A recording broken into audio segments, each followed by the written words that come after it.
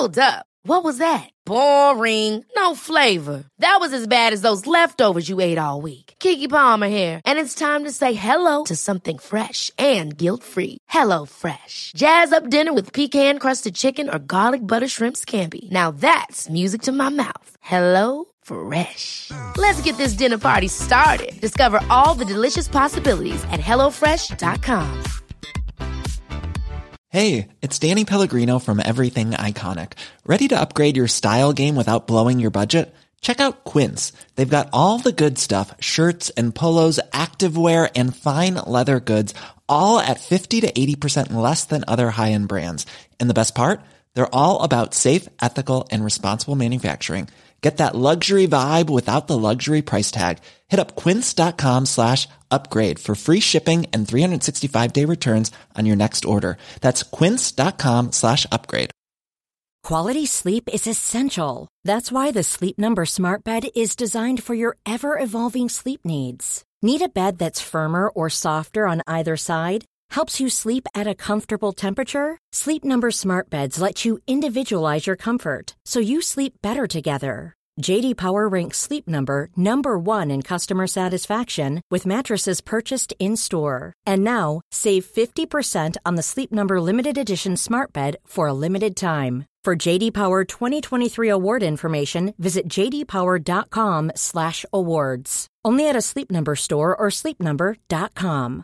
This is Paige, the co-host of Giggly Squad, and I want to tell you about a company that I've been loving, Olive & June. Olive & June gives you everything that you need for a salon-quality manicure in one box. And if you break it down, it really comes out to $2 a manicure, which is absolutely insane. It's also so easy to get salon-worthy nails at home with Olive & June. The difference between how your nails used to look when you did them yourself and now with the Mani system is a complete game changer.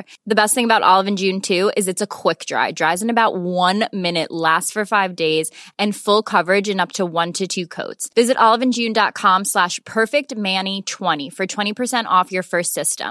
That's oliveandjune.com/perfectmani20 for 20% off your first system.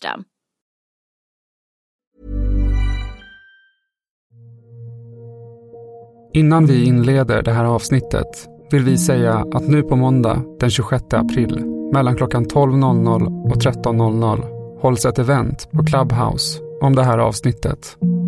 Det mörka psyket möter Christian Ryck som är gäst i dagens avsnitt. Och ni får tillfälle att ställa frågor och dela med er av era reflektioner.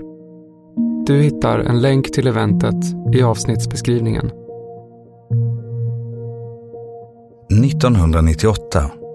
Norra Älvsborgs länssjukhus, Trollhättan. En företagsläkare börjar arbeta på sjukhuset och träffar många undersköterskor och vårdbiträden med värkproblematik.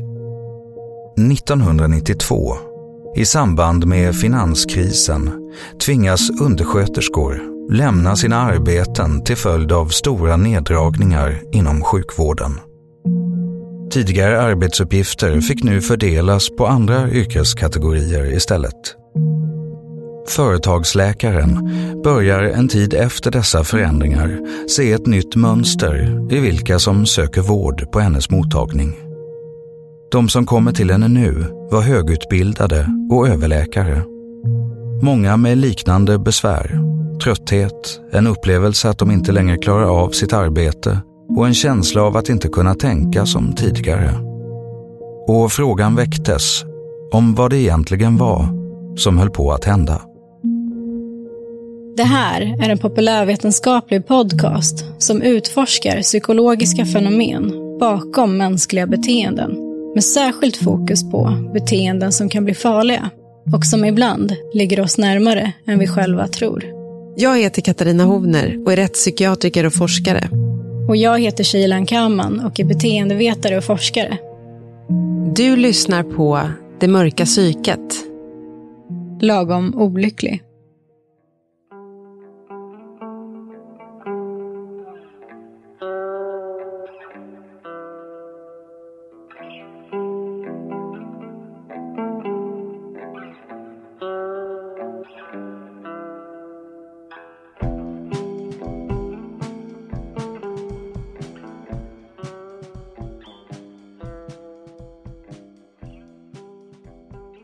På 90-talet byggs en databas upp med sjukskrivningsdiagnoser.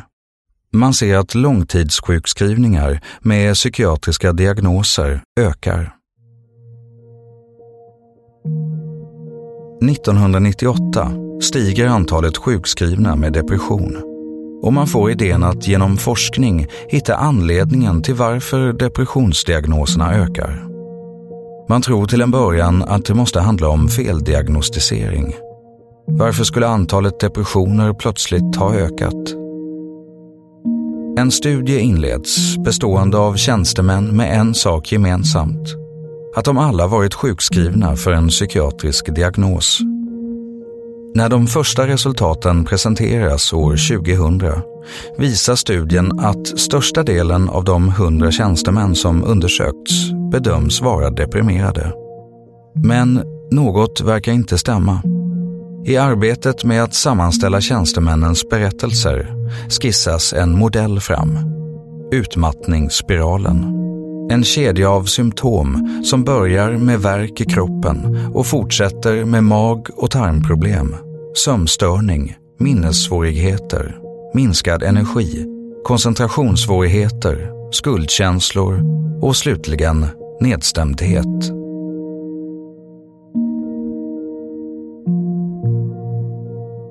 I förra säsongen så avslutade vi med att säga att vi skulle läsa en bok under jullovet. Olyckliga i paradiset, varför mår vi så dåligt när allt är så bra, som är skriven av professor Christian Ryck. Och det har vi gjort. Och det här har vi gjort dels för att vi var intresserade av att läsa den här boken, men vi hade också fått frågor om att ta upp ämnet. Var gränsen går mellan vad som är friskt och sjukt. Och finns det en poäng med att må dåligt? Och vad är det för fel på termen psykisk ohälsa? Och det här är frågor som vi har tänkt att diskutera idag då, i dagens avsnitt. Jo, och på tal om psykisk ohälsa då, eller psykiskt lidande, så har det ju kommit ett ökat antal larmrapporter om att vi mår allt sämre idag och att vi är betydligt mer stressade idag. Men en fråga som man kan ställa sig är ju om det verkligen stämmer att stressen då har ökat över tid. Anledningen till att jag tar upp det här är för att när jag läste då Christian Rycks bok så kom jag att tänka på ett väldigt specifikt citat från en bok av Nietzsche då, som heter Den glada vetenskapen. Boken är från 1882, så den har ju några år på nacken. Men redan då så beskrev han en tilltagande obalans på grund av jobb och allt mindre utrymme för återhämtning och vila. Man skäms redan nu över stunder av vila. Lång eftertanke vållar nära nog dåligt samvete. Man tänker med klockan i hand, liksom man äter middag med ett öga i börstidningen. Man lever som en som hela tiden är rädd för att försumma något. Arbetet får mer och mer det goda samvetet på sin sida. Lusten till glädje kallas redan behov av avkoppling. Och man börjar skämmas för sig själv. En gång i tiden var det tvärtom. Arbetet var förknippat med dåligt samvete. Jag tycker att det här är ett väldigt intressant citat. Och när jag läste det här stycket första gången så blev jag ganska förvånad. Ett problem som vi anser så väldigt aktuellt beskrevs så tidigt som slutet på 1800-talet. Men hade lika gärna kunnat vara skrivet idag. Och det får mig undra om det kan vara så att vi nästan i alla tider har haft en föreställning om en accelererande trend med ökad press och stress över tid. Men att de här svårigheterna med just balans i tillvaron och att ta jobbet på stort allvar, det är egentligen ingenting som är unikt för våran tid, utan det här är lite av en ständig kamp som vi tampas med, vi människor. Ja, verkligen. Jag tycker också att det kändes som att citatet mycket väl kunde ha skrivits idag. Verkligen. Jag tycker också om hans problematisering av det här med dåligt samvete relaterat till jobb och lustfyllda aktiviteter så att säga. Det här citatet har hjälpt mig lite i perioder när jag har haft lite svårt att koppla bort jobb. Och i stunder när jag har lätt fått dåligt samvete för att jag inte liksom konstant presterar. Och då brukar jag tänka på det här citatet och att det är faktiskt ett lika viktigt åtagande att återhämta sig och göra saker som jag tycker är lustfyllda. Det låter ju väldigt banalt, men jag tror att vi är ganska många som känner att det är lätt att dra oss in i liksom, ett osunt förhållningssätt till jobb och dåliga samvetet som jagar en lite grann. Och det här är ju frågor som vi tänker oss att vi ska ta upp också med Christian Ryck som vi ska intervjua idag. Och se hans syn på det här med stress, om det är ett nytt fenomen, om vi verkligen mår sämre, är mer stressade och var går gränsen mellan friskt och sjukt.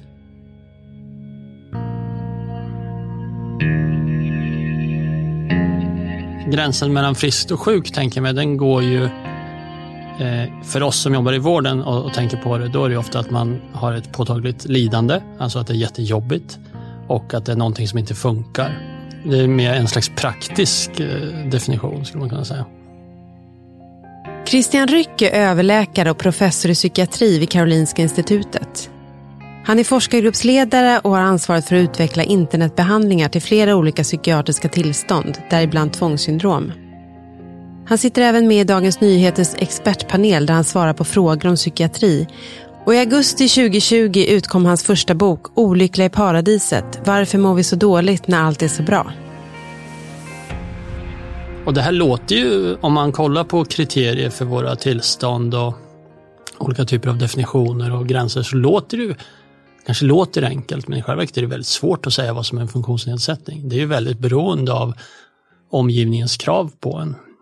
Om vi gör skolan jättemycket mer komplex så kommer betydligt fler barn få funktionsproblem.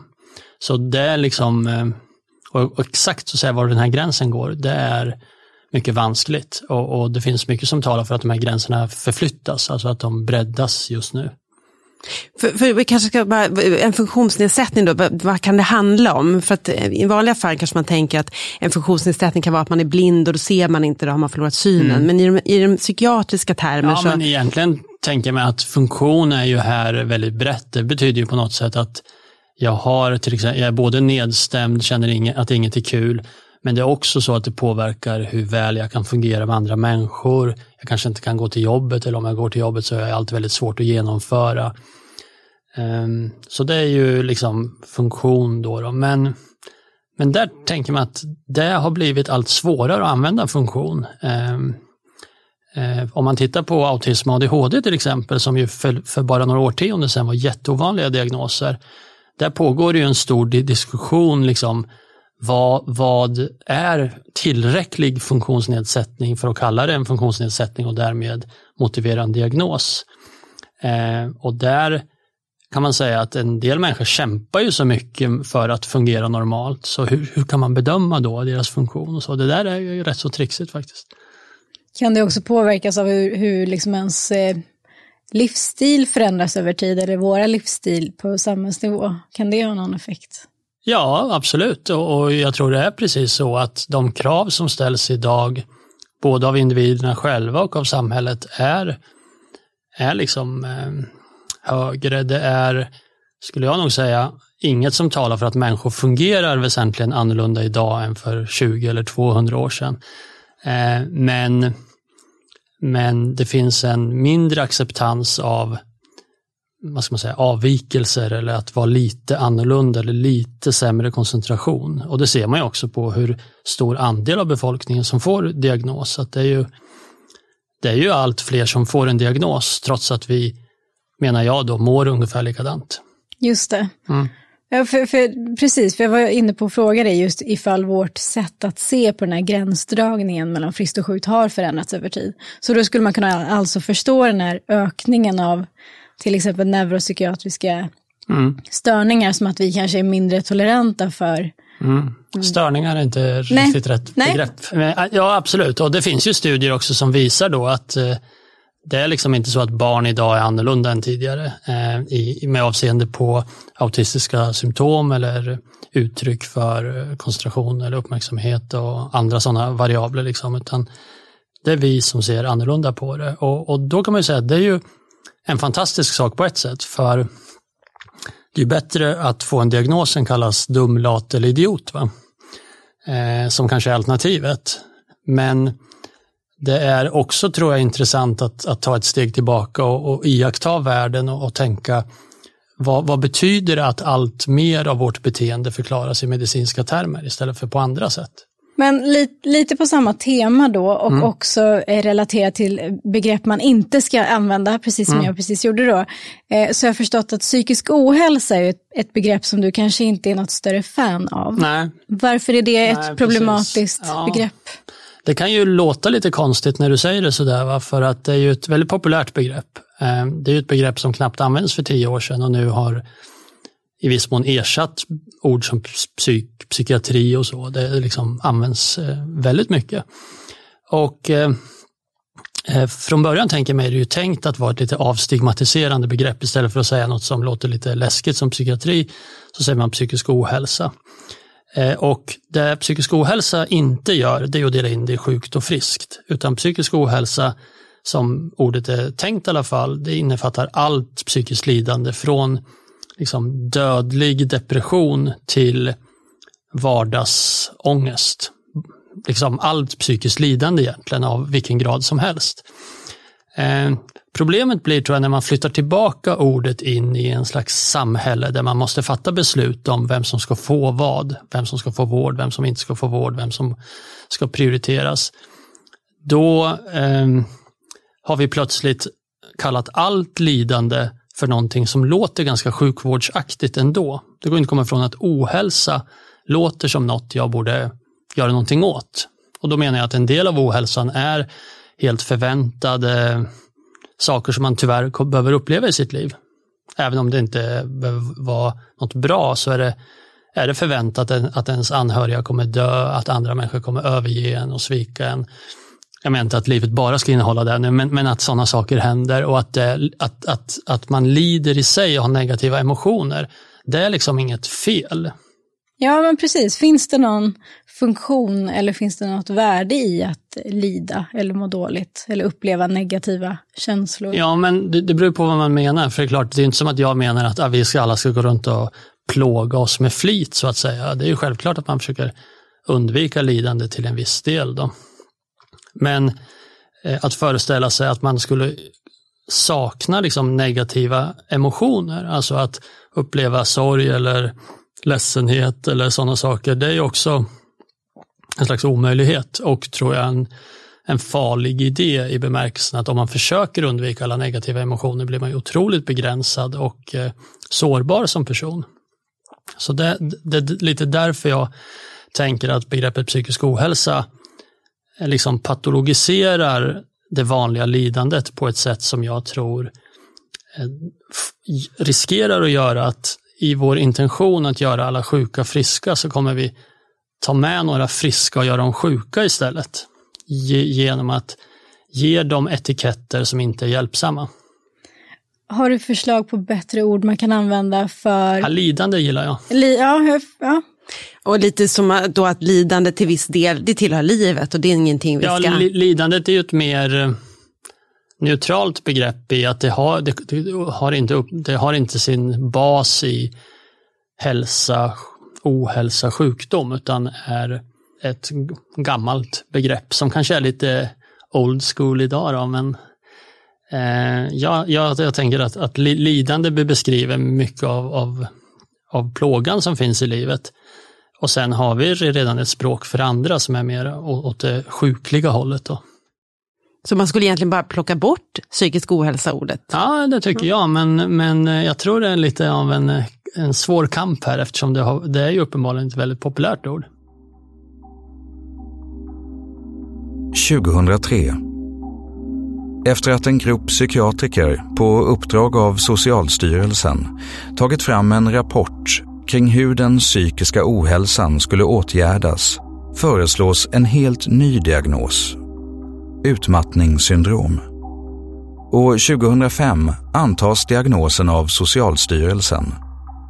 Den finns bara i den svenska versionen av Världshälsoorganisationens diagnossystem, ICD. För att diagnostiseras med utmattningssyndrom ska patienten under minst 2 veckor haft symptom på utmattning.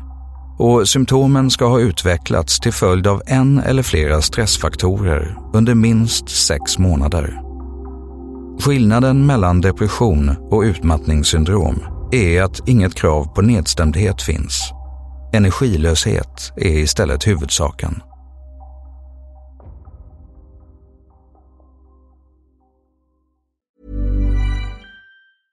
Hey, I'm Ryan Reynolds. At Mint Mobile, we like to do the opposite of what Big Wireless does. They charge you a lot, we charge you a little. So naturally, when they announced they'd be raising their prices due to inflation, we decided to deflate our prices due to not hating you.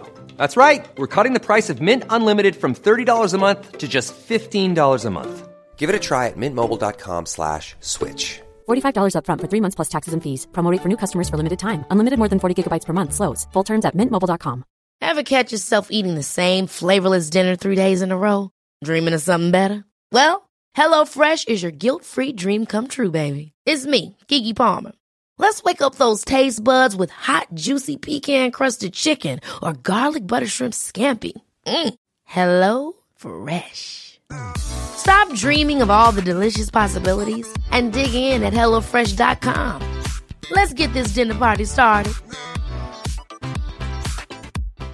If you're looking for plump lips that last, you need to know about Juvederm lip fillers. With Juvederm Volbella XC and Juvederm Ultra XC, your lip look, whether it's subtle or bold, can last up to 1 full year with optimal treatment and no additional maintenance. Find a licensed specialist and see if it's right for you at Juvederm.com today. That's JUVEDERM.com. Add fullness to lips in adults over 21 with Juvederm Volbella XC or Juvederm Ultra XC. Do not use if you have severe allergies or a history of severe allergic reactions, or if you're allergic to lidocaine or the proteins used in Juvederm. Tell your doctor if you have a history of scarring or taking medicines that decrease the body's immune response or that can prolong bleeding. Common side effects include injection site redness, swelling, pain, tenderness, firmness, lumps, bumps, bruising, discoloration, or itching. As with all fillers, there's a rare risk of unintentional injection into a blood vessel, which can cause vision abnormalities, blindness, stroke, temporary scabs, or scarring. For full, important safety information, visit Juvederm.com. Hiring for your small business? If you're not looking for professionals on LinkedIn, you're looking in the wrong place. That's like looking for your car keys in a fish tank. LinkedIn helps you hire professionals you can't find anywhere else, even those who aren't actively searching for a new job but might be open to the perfect role. In a given month, over 70% of LinkedIn users don't even visit other leading job sites. So start looking in the right place. With LinkedIn, you can hire professionals like a professional. Post your free job on linkedin.com/achieve today. Quality sleep is essential. That's why the Sleep Number Smart Bed is designed for your ever-evolving sleep needs. Need a bed that's firmer or softer on either side? Helps you sleep at a comfortable temperature? Sleep Number Smart Beds let you individualize your comfort, so you sleep better together. J.D. Power ranks Sleep Number #1 in customer satisfaction with mattresses purchased in-store. And now, save 50% on the Sleep Number Limited Edition Smart Bed for a limited time. For J.D. Power 2023 award information, visit jdpower.com/awards. Only at a Sleep Number store or sleepnumber.com. Hey there, it's Michelle Norris. I'm host of a podcast called Your Mama's Kitchen. When I travel, I'm usually looking for a way to find a taste of home when I'm not at home. And one of the things I love to do when I am at home is entertain. And Airbnb allows me to do that. When I was in California recently, I rented a house that had a great kitchen. And when we were sitting around the table, we were all thinking, we're in someone else's house. Someone could be in all of our homes as well. If you have a home, but you're not always at home, you have an Airbnb. Your home might be worth more than you think. Find out how much at airbnb.com/host.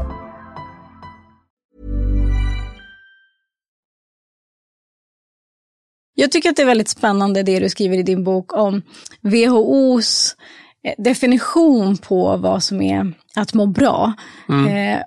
Det gav mig lite perspektiv att vi verkligen tycks ha ganska orealistiska förväntningar på vad det är vi ska sträva efter, vad som är tillräckligt bra. Vilket nästan är 100% psykiskt, fysiskt och så vidare. Precis, det tänker man också att hela den här idén om ohälsa introducerar ju idén om att optimalt mående är normalt mående. Alltså att jag kan förvänta mig att må bra fast man inte alls kan förvänta sig det. Och det kanske låter lite konstigt när man säger det här, som man på något sätt önskar att folk inte ska må bra ut. Men jag tänker precis tvärtom, att en strävan efter att må 100 hela tiden är ett lönlöst och farligt projekt. Jag tänker gå in på lite med trender över tid. En hypotes som finns, Sverige är ett ganska spännande land på många sätt. Vi är ju lite av en outlier, vi är väldigt sekulära och väldigt individualistiska. Och då tänker jag att det ligger nära till hands också tro att vi kanske har blivit mer och mer olyckliga över tid. Med tiden då vi har släppt liksom religion som form och sådär, och som ankare. Du skriver lite om det i boken. Ja, precis. Alltså, jag skriver ju för Sverige, precis som du säger, idag är ju Sverige ett helt annat land än det har varit tidigare. För det är klart, vi var ju tidigt väldigt sekulära i Sverige. Men vi har ju haft en väldigt stark kollektivistisk tradition med folkrörelser av olika slag, arbetarrörelsen, nykterhetsrörelsen. Så jag beskriver ju min mormors liv då som liksom spänner över nästan 100 år och hur Sverige har förändrats från den tiden och vad de rörelserna betyder för hennes sätt att se på saker och kanske ge mening åt jobbiga upplevelser. Hon blev föräldralös och då gick hon med i en av de här folkrörelserna och fick någon slags hem i det och så vidare. Så Sverige har ju verkligen förändrats, och jag tänker mig lite hur man ser på den här frågan beror väl på vilken utgångspunkt man har. Antingen kan man ju tycka så här, vi borde vara väldigt lyckliga idag för vi har det så otroligt bra. Alltså det är ju historiskt, internationellt, alla jämförelser talar ju ändå för att, alltså andra i alla fall inte haft det, man kan gnälla men de flesta andra människor i världen har det sämre och tidigare var det värre. Så det är ju ett sätt att se på det. Och sen som du säger då, så att kan man ju också oroa sig hela tiden för att vi skulle må mycket sämre, och då är det precis som du säger att den här sekulariseringen, liberaliseringen, sexuell frigörelse och så, det sågs ju mycket av konservativa 50-60-talet då med stor oro på det här svenska experimentet, vad det skulle innebära. Jag kollade på en intervju med Olof Palme precis innan han blev statsminister, där han pratade ju liksom, han var ju som en liten internationell stjärna redan då och han blev intervjuad i BBC, och en kvart av intervjun handlar om svenska sexualvanor. Och den här oron man hade, att som svenskar höll på, det måste väl finnas ett slags pris man betalar för det. Och det tänker jag, den spänningen finns ju i hela världen fortfarande. Att man tänker att om man släpper på de här bojorna eller förtöjningarna, då kommer det någon slags våg av mental ohälsa. Och så blev det ju inte i Sverige, kan man säga. Sen är det alltid svårt att veta exakt vad som beror på vad. Men man kan säga att självmord ökade inte som man var rädd för. Och sen å andra sidan kan man tycka så här, borde vi inte må bättre nu när allt är så bra? Men, ja. För det är så, för det skriver du också om att stora folkhälsoundersökningar visar att vi inte mår så mycket sämre. Nej, precis. Nej, precis. Så min bild går ju lite emot den här bilden som hela tiden mals ut liksom på, tycker jag, man känner sig ganska tjatig om man känner någon slags inre tvång att säga emot det här. Men och den bilden är ju hela tiden att psykisk ohälsa ökar och att liksom helvetet är runt hörnet, Men i de flesta variabler på den här folkhälsoundersökningen mår vi ungefär lika. Vi blir inte mer stressade över tid mätt på hela befolkningen. Vi har inte mer självmordstankar än för 16 år sedan och så vidare. Så att det där ligger ganska stabilt. Det är ju på sätt och vis inte jätteförvånande att människor mår ungefär likadant i en tid som är ungefär likadan. Liksom. Det kanske inte är så förvånande. Och så det finns en hel del som säger emot det här narrativet om ökande psykisk ohälsa, utan min bild är ju snarare den vi precis har sagt, att diagnoser ökar, allt fler får medicin och allt fler får behandling, men det beror inte, förklaringen till det är inte att folk i allmänhet mår sämre, utan det finns andra förklaringar, som det vi var inne på, att det här är en slags moving target som ändras med samhällets utveckling, vår syn på saker, vad det finns för alternativa förklaringar till lidandet och så. Om man vänder på myntet, varför mår vi inte bättre? För du skriver lite om det, att våra förutsättningar att må bra borde egentligen vara betydligt bättre idag än vad det var för 50-100 år sedan. Ja, det är ju lite deprimerande och se det. Och jag tänker såklart att på ett sätt mår vi kanske bättre. Vi slipper se våra barn dö i allmänhet. Vi slipper en massa vidriga saker som fanns tidigare, som rimligen måste varit oerhört plågsamma. Men eftersom det här är då ett moving target, om man får använda det uttrycket, så fylls det här med nya saker. Och en del saker är nog eviga, som att hamna utanför och att jämföra sig med andra. Va? Det här skriver ju det skriver Karl Marx om i kommunistiska manifestet, tror jag det var, om det är kapitalet, hur grannen bygger ett hus med torn, hur det blir för dig och så vidare. Va? Det där är ju en evig sak såklart, att barn i Sverige idag har andra förväntningar när vi var små och våra föräldrar var små och så vidare, och det är svårt för dem att säga att jag hade ingen iPad när jag var liten. Jaha, och liksom vad ska man göra med den informationen? Så att våra förväntningar på livet är ju anpassar sig till det samhälle vi lever i. Och sen är det här lite trixigare och vad vi ska göra med lidande, tänker jag mig. Vad är det som ska förklara det? Och då har man ju tidigare haft, tänker med de här lite mer kollektiva förklaringarna. Idag är det den enskildes uppgift att förklara sitt lidande.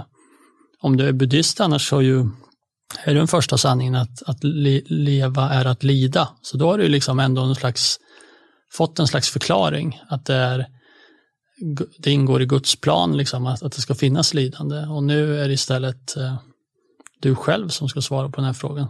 Varför är livet jävligt? Och det är en ganska tung börda ändå, tänker jag, på individer, ja, eller? Det finns ju oftast inget särskilt bra svar heller. Nej. Och då blir ju svaret ofta psykisk ohälsa, psykiatrisk diagnos. För det är ju en individspecifik förklaring. Den förklarar just mitt lidande för mig. Och det är ju ofta en väldigt bra förklaring dessutom. Det finns ju hjälp. Det är liksom ingen dålig idé att använda den som förklaring.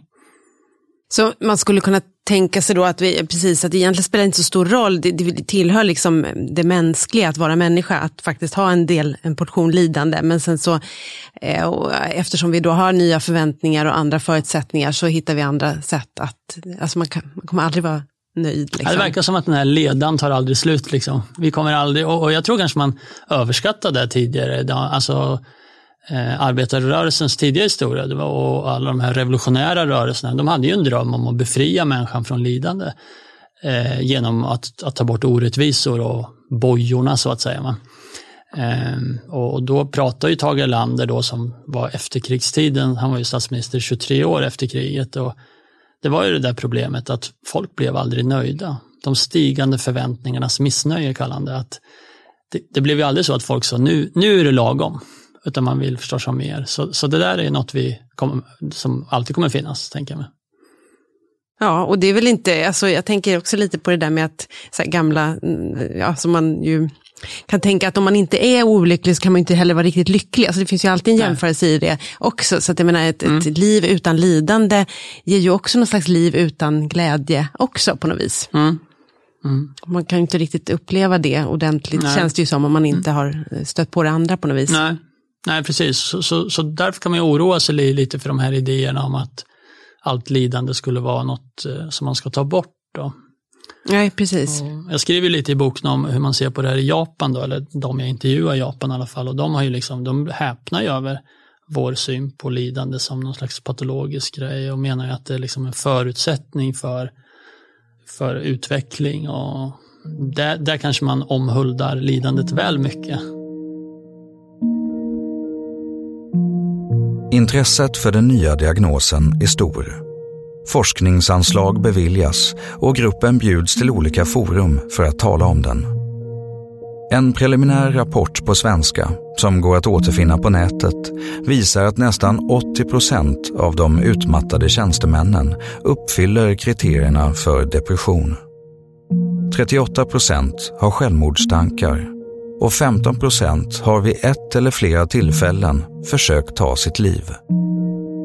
Anledningen till att man inte kallar detta för depression är att forskarna ser ett annat förlopp, där utmattning kommer före de depressiva symptomen.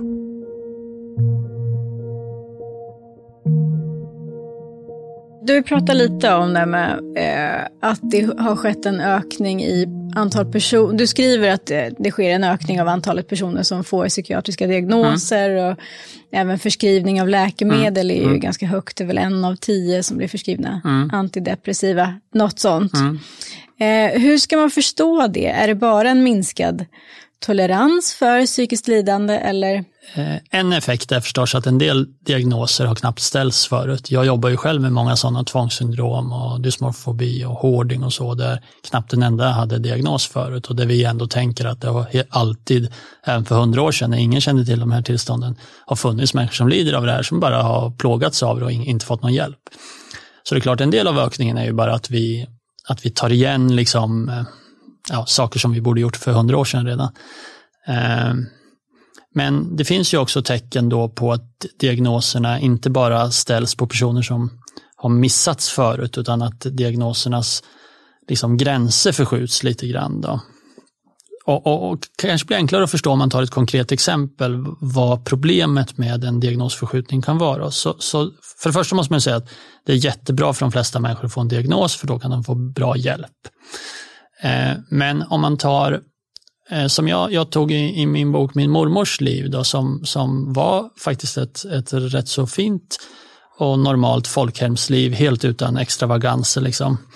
Men hon blev 96 år gammal och i slutet av hennes liv så hade hon liksom mycket fysiska problem. Hon blev blind, hon fick bröstcancer när hon var över 90 år gammal och många vänner dog och så. Livet var faktiskt jävligt jobbigt. Hon sa det också, det är inte kul att bli gammal.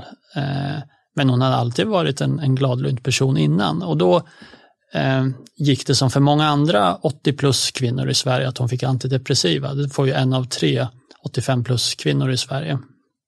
Och det tycker jag är mycket faktiskt. Och då tänker man så här, vad är depression då? Hennes liv är ju jättejobbigt. Och är det liksom en sjukdom att säga det så att säga? Eller är det bara så? I hennes fall fanns det ju inte jättemycket hon kunde göra åt det heller. Hon var ju liksom fångad i den här situationen och döden närmar sig. Så där handlar det mer om, får man biverkningar av medicin eller finns det andra nackdelar med medicinen? I andra fall kan det finnas andra nackdelar med att ta till en diagnos om den kanske är tveksam då. Låt säga att man lever med en person som är väldigt dålig för en, va?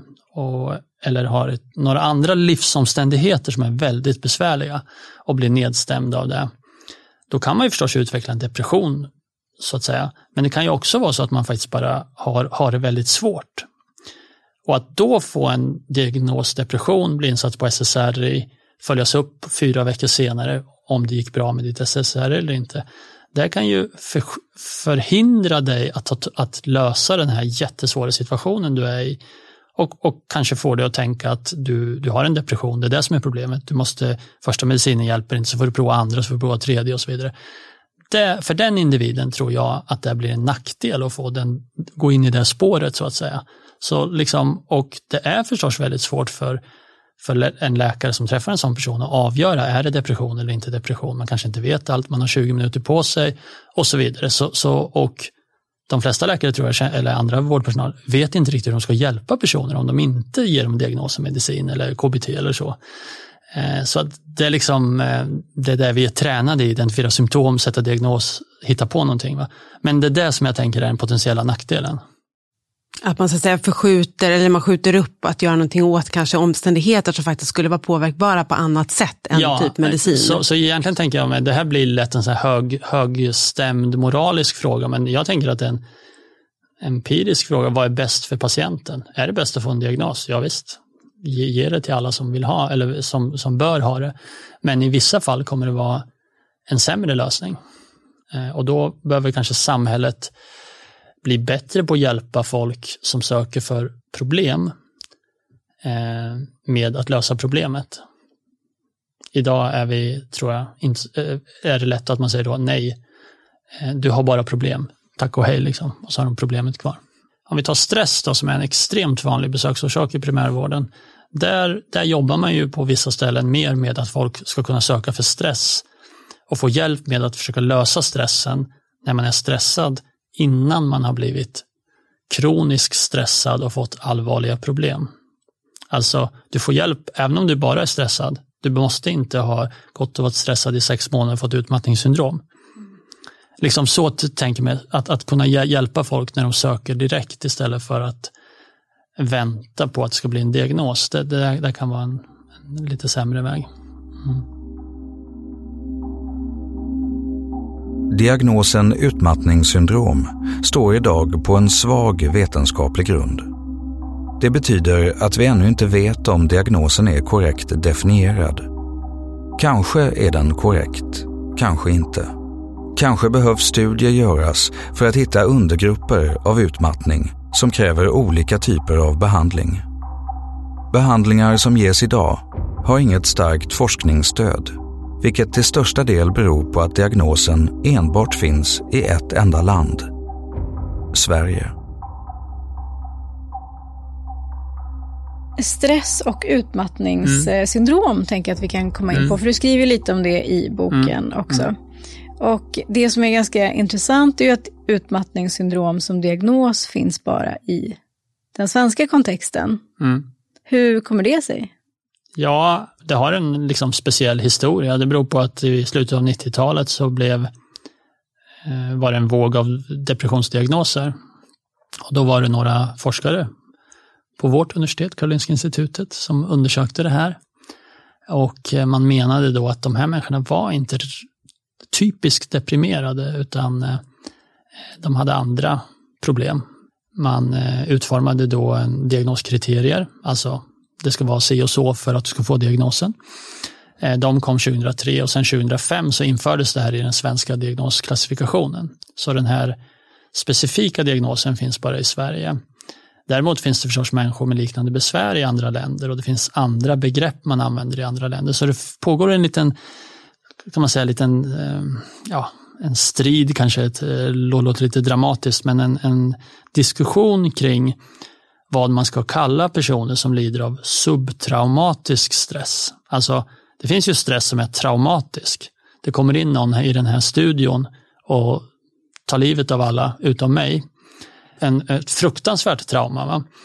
Och den typen av traumatisk allvarlig stress som våld, sexuellt våld och så vidare, där finns det ju diagnoser för, som till exempel posttraumatiskt stressyndrom. Och sen finns det då en mildare stress. Den är liksom inte akut livshotande katastrofala händelser, utan den kan vara mer kronisk, låt oss säga lite nedbrytande karaktär. Typ jättemycket på jobbet, inte så mycket kontroll över vad jag ska göra på jobbet, e-mailkorgen fylls hela tiden. Ett barn har stora svårigheter i skolan, min mamma är döende och jag måste besöka henne varje dag på sjukhem. Den typen av stress pratar man om då. Jag menar inte att allt det här måste finnas, men liksom ändå saker som kanske inte i sig är exceptionella men besvärliga.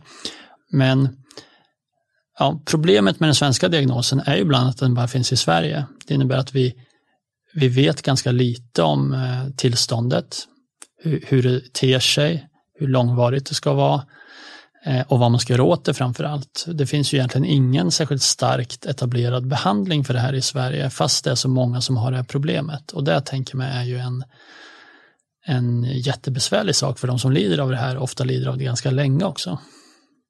Men där får jag nog säga att det ändå har hänt väldigt mycket senaste 10-20 åren ändå i uppstyrning av att se till att folk får det de borde få.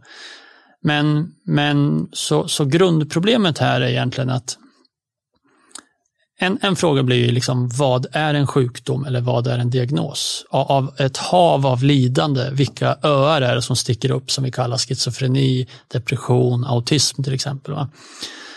Och vad avgränsar dem? Och då finns det liksom sätt att försöka utkristallisera en diagnos. Att se att den är annorlunda än en annan diagnos. Att det inte bara är samma sak man beskriver med 2 olika ord. Va?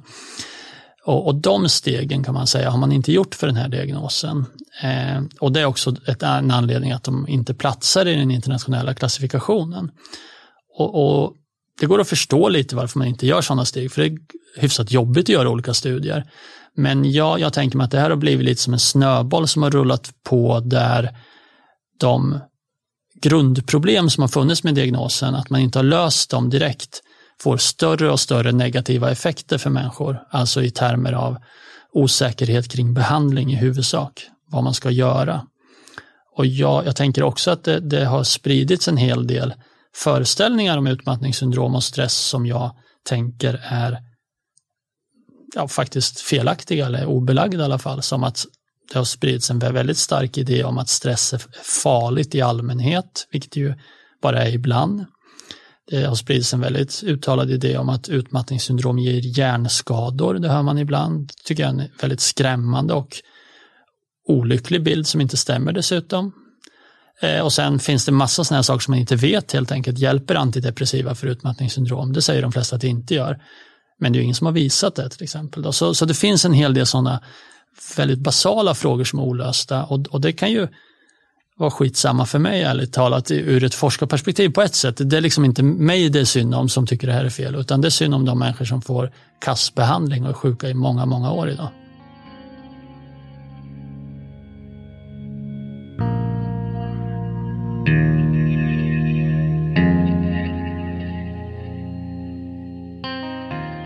Det finns ju sådana här standardsvar på det här som att det är klart man måste sova och man måste få återhämtning och sånt. Sånt är ju jätteviktigt. Och jag tror många som lyssnar på det här, och jag själv också, man har ju haft perioder som har varit obehagligt stressade. Det har jag själv känt så här, där man känner bara fan nu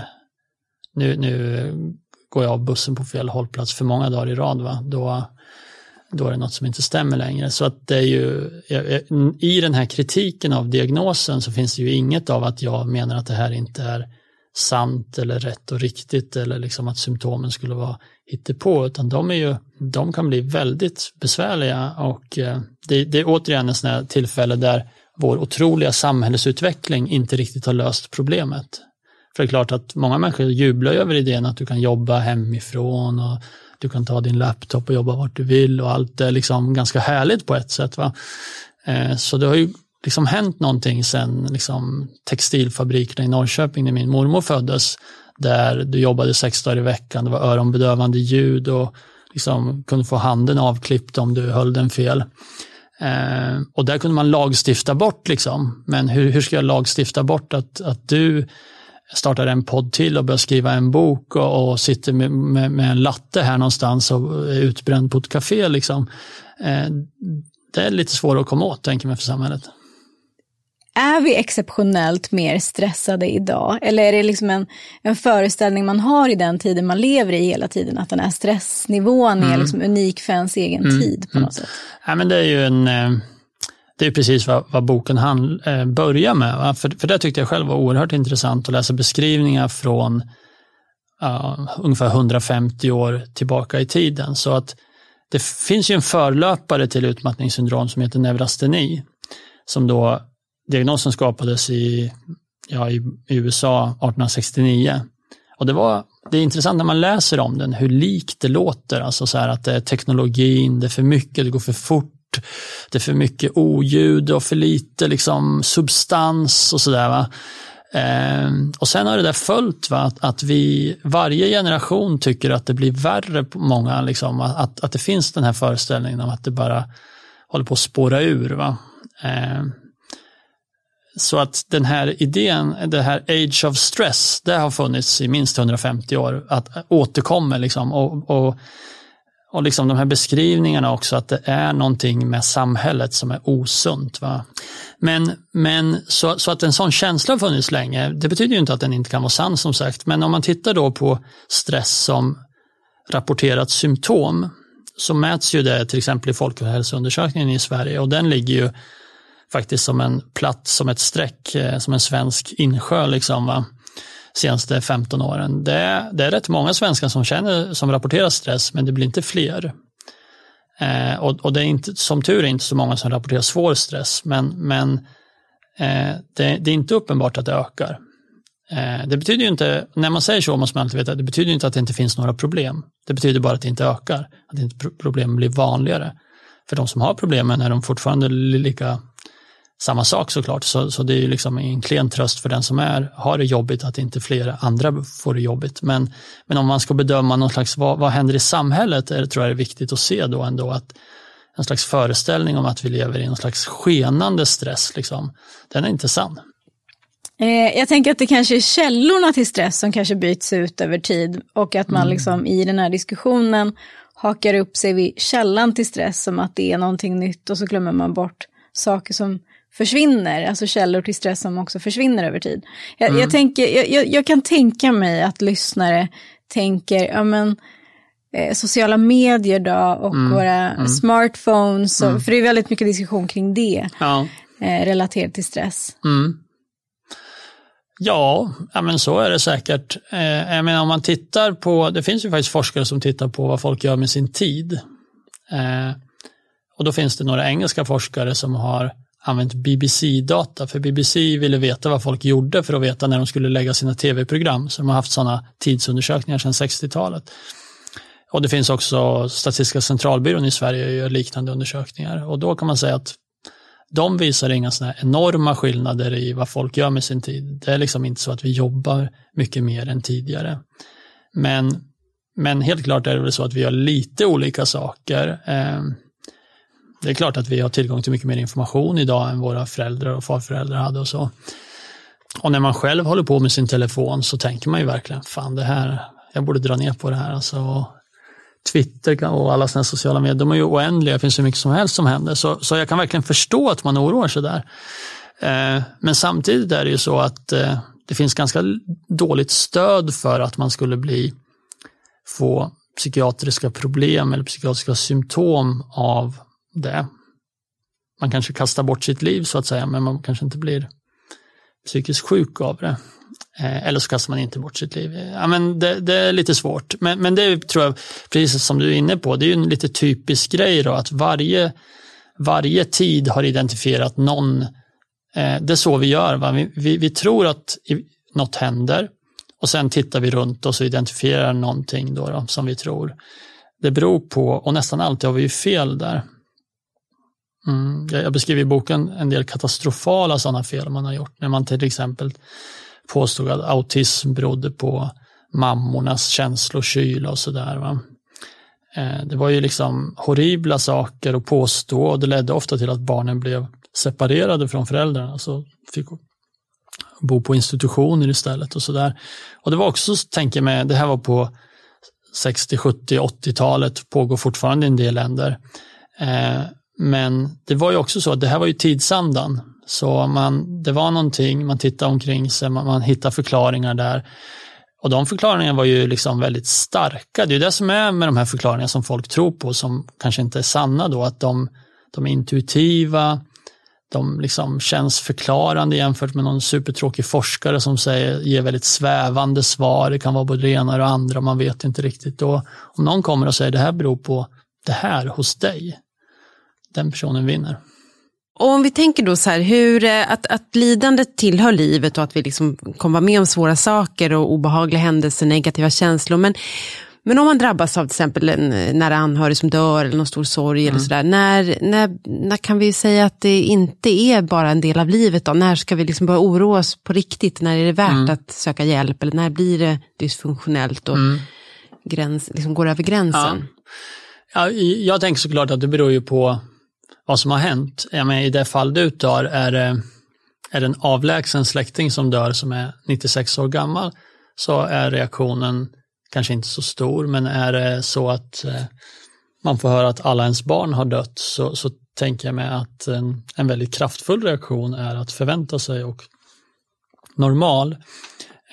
Man kan säga att de flesta reaktioner på händelser är ju, det följer ju någon slags fas av ändå att man kan komma tillbaka till, anpassa sig till ett nytt liv och så vidare. Va? Och när det inte går så tänker man att man får dra öronen åt sig. Alltså att det finns någon slags tidsförlopp här som, är man ledsen väldigt, väldigt länge, så talar det ju mer för att det är något mer problematiskt. Sen tänker man att det kanske finns vissa symptom som i sig är väldigt problematiska. Vill du dö, så är det alltid en bra idé att söka psykiatrin. För så långt brukar det inte gå av vanliga skäl. Tanken kanske kan dyka upp, men att man på riktigt skulle vilja dö, det är mer allvarligt.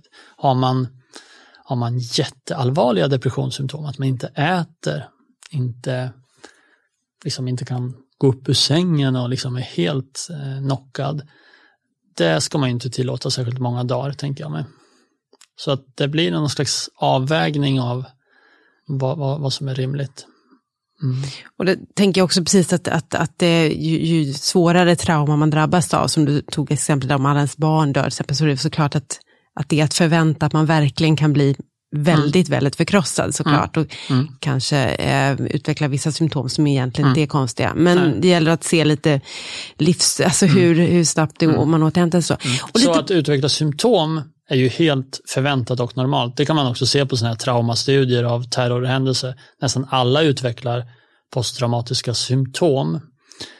Men de allra flesta klarar det utan att utveckla psykiatrisk sjuklighet. Även väldigt hemska händelser. Mm. Och lite på samma sätt då, om man tänker att man har en väldigt stressig tillvaro, både med jobb och kanske med andra saker i livet som sammanfaller och sådär. När är det läge där då att söka hjälp, tänker du? Jag tänker att för många människor är det nog bra att ha lite koll på sådana saker utan att för den skull behöva söka vård, så att kunna planera lite hur man gör och vad man inte gör. Se till att man får sova och får återhämtning. Det tror jag nästan alla, kanske inte alla, men väldigt många människor behöver tänka på. Så att det finns någon slags egenvård här som är viktig att göra, tror jag. Som är liksom första steget så det inte går för långt. Och där tror jag också är viktigt för många människor kanske att veta att många saker är ändå skitsamma. Liksom. Alltså, det är inte superviktigt att göra ett bra jobb.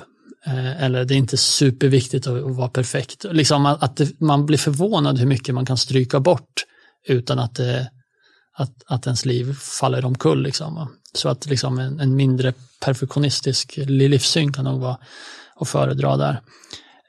Och sen tänker jag mig att när man utvecklar mer långvariga stresssymptom, alltså över veckor och inte sover och får stora kognitiva svårigheter, då kan man absolut söka hjälp. Och jag tänker att där är också väldigt viktigt att man hör ju jättemycket av människor som drabbas av utmattning att man kör på ändå liksom, när man märker de symptomen och tänker att man ska anstränga sig ännu mer. Och där så jag tror många önskar att de hade sökt lite tidigare. Och vi i vården, bara som man inte missförstår det här, det är ju inte som att vi blir arga på folk som söker. Man får söka i onödan. Liksom, om det visar sig att det inte var så farligt. Det är helt okej. Många patienter söker för små saker i primärvården och så. Det är inget konstigt. Så man behöver inte vara rädd att söka. Det är vårt jobb att avgöra om det är en sjukdom eller inte. Det kan inte alla själva göra. Men så att man ändå liksom lyssnar på sina signaler på sin kropp, till exempel när det gäller stress då, att man faktiskt försöker ta hand om sig själv, som du säger, att istället för att svara med att jobba ännu hårdare så kanske man ska backa tillbaka några steg och försöka ta hand om sig. Ja, och det bör man inte göra utifrån idén att det är livsfarligt och jag får hjärnskador och att hela världen går under, utan mer att men det är väl bra att ha en liksom någorlunda balans på sitt liv och må hyfsat, och sen i perioder så är det jobbigare och det är svårt att undvika stress när man har småbarn kanske, eller vid vissa perioder i arbetslivet så är de jobbigare, men att ha det liksom lite för slitigt hela tiden kan ju bli problematiskt, helt klart.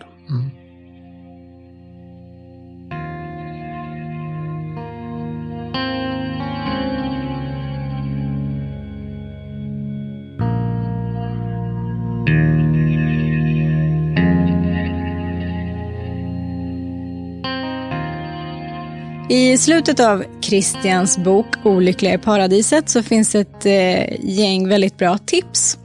Och vi har valt ett axplock av de här tipsen som vi tänkte gå in på. Ett av de här tipsen som jag studsar lite på och som jag tycker är ganska härligt, det är att han skriver: du är inte perfekt som du är. Vilket är ganska ändå göttigt att få höra. På ett sätt. Och budskapet är ju då alltså att du inte behöver vara perfekt. Det är alldeles okej att vara sådär lagom medelmåttig, så att säga.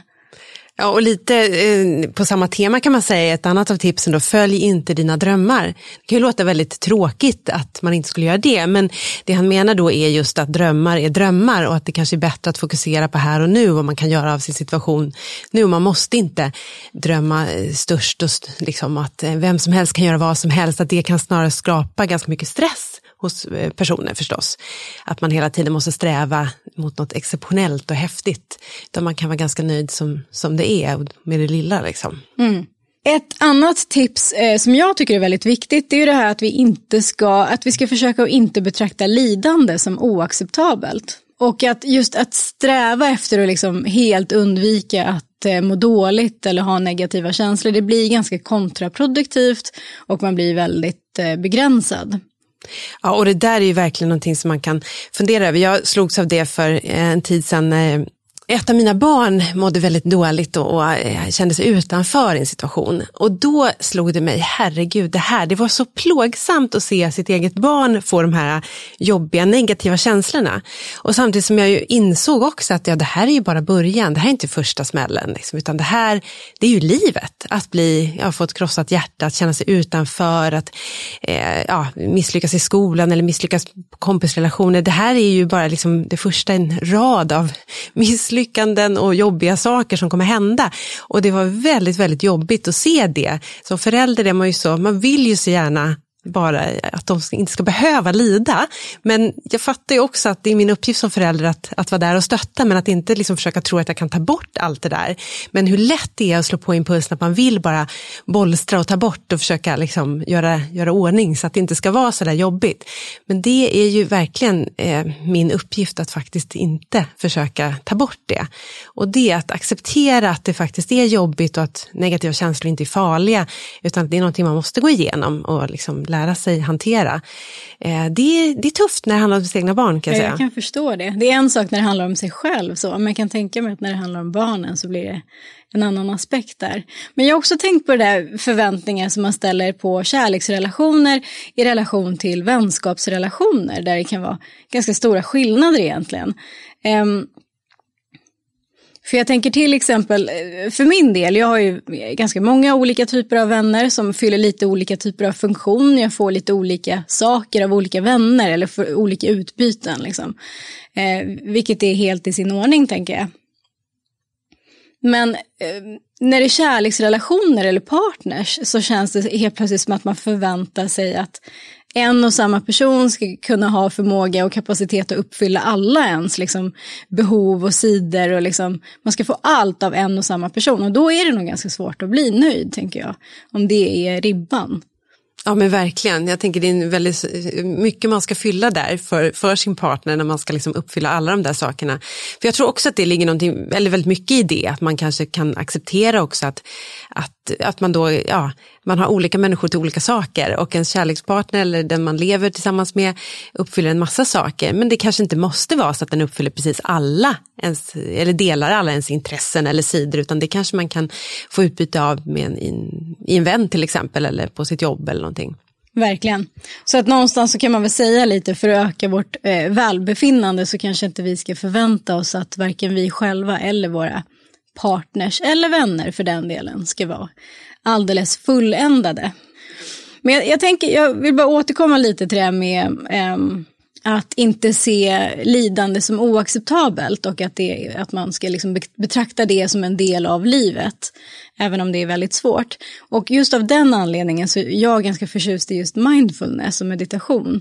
För där är det ju där uppmanas du hela tiden att ganska odramatiskt observera dina negativa känslor och tankar, och sen inte gå upp i dem eller reagera på dem. Du bara observerar dem och så låter det vara, och det är helt okej liksom. Lite som KBT också, tänker jag. Och det är ganska härligt, det är liksom ta bort udden av det lite. Det är nog bra att ta ett steg tillbaka och försöka betrakta mer än och bara reagera hela tiden på alla impulser.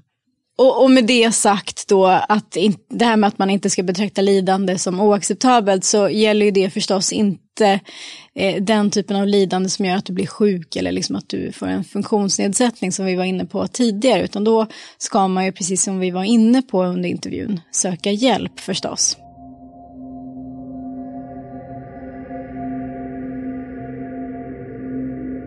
Trots att utmattningssyndrom som diagnos endast finns i den svenska kontexten betyder inte det att problemet med utmattning och ohälsosam stress bara är ett svenskt fenomen.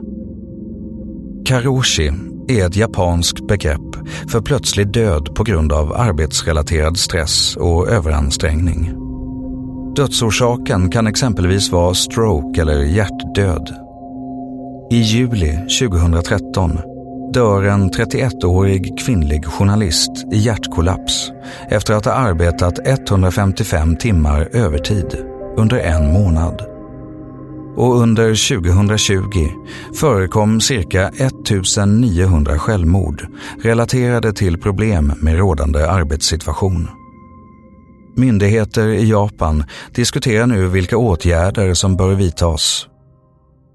Och debatten fortsätter.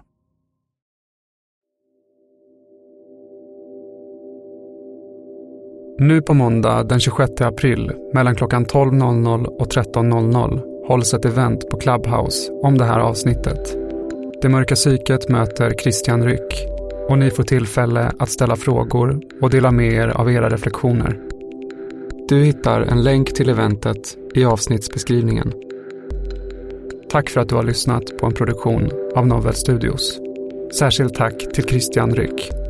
Historien om diagnosen utmattningssyndrom är baserad på Christian Rycks bok Olyckliga i paradiset. Referenser och mer information om det här avsnittet finns på vår hemsida.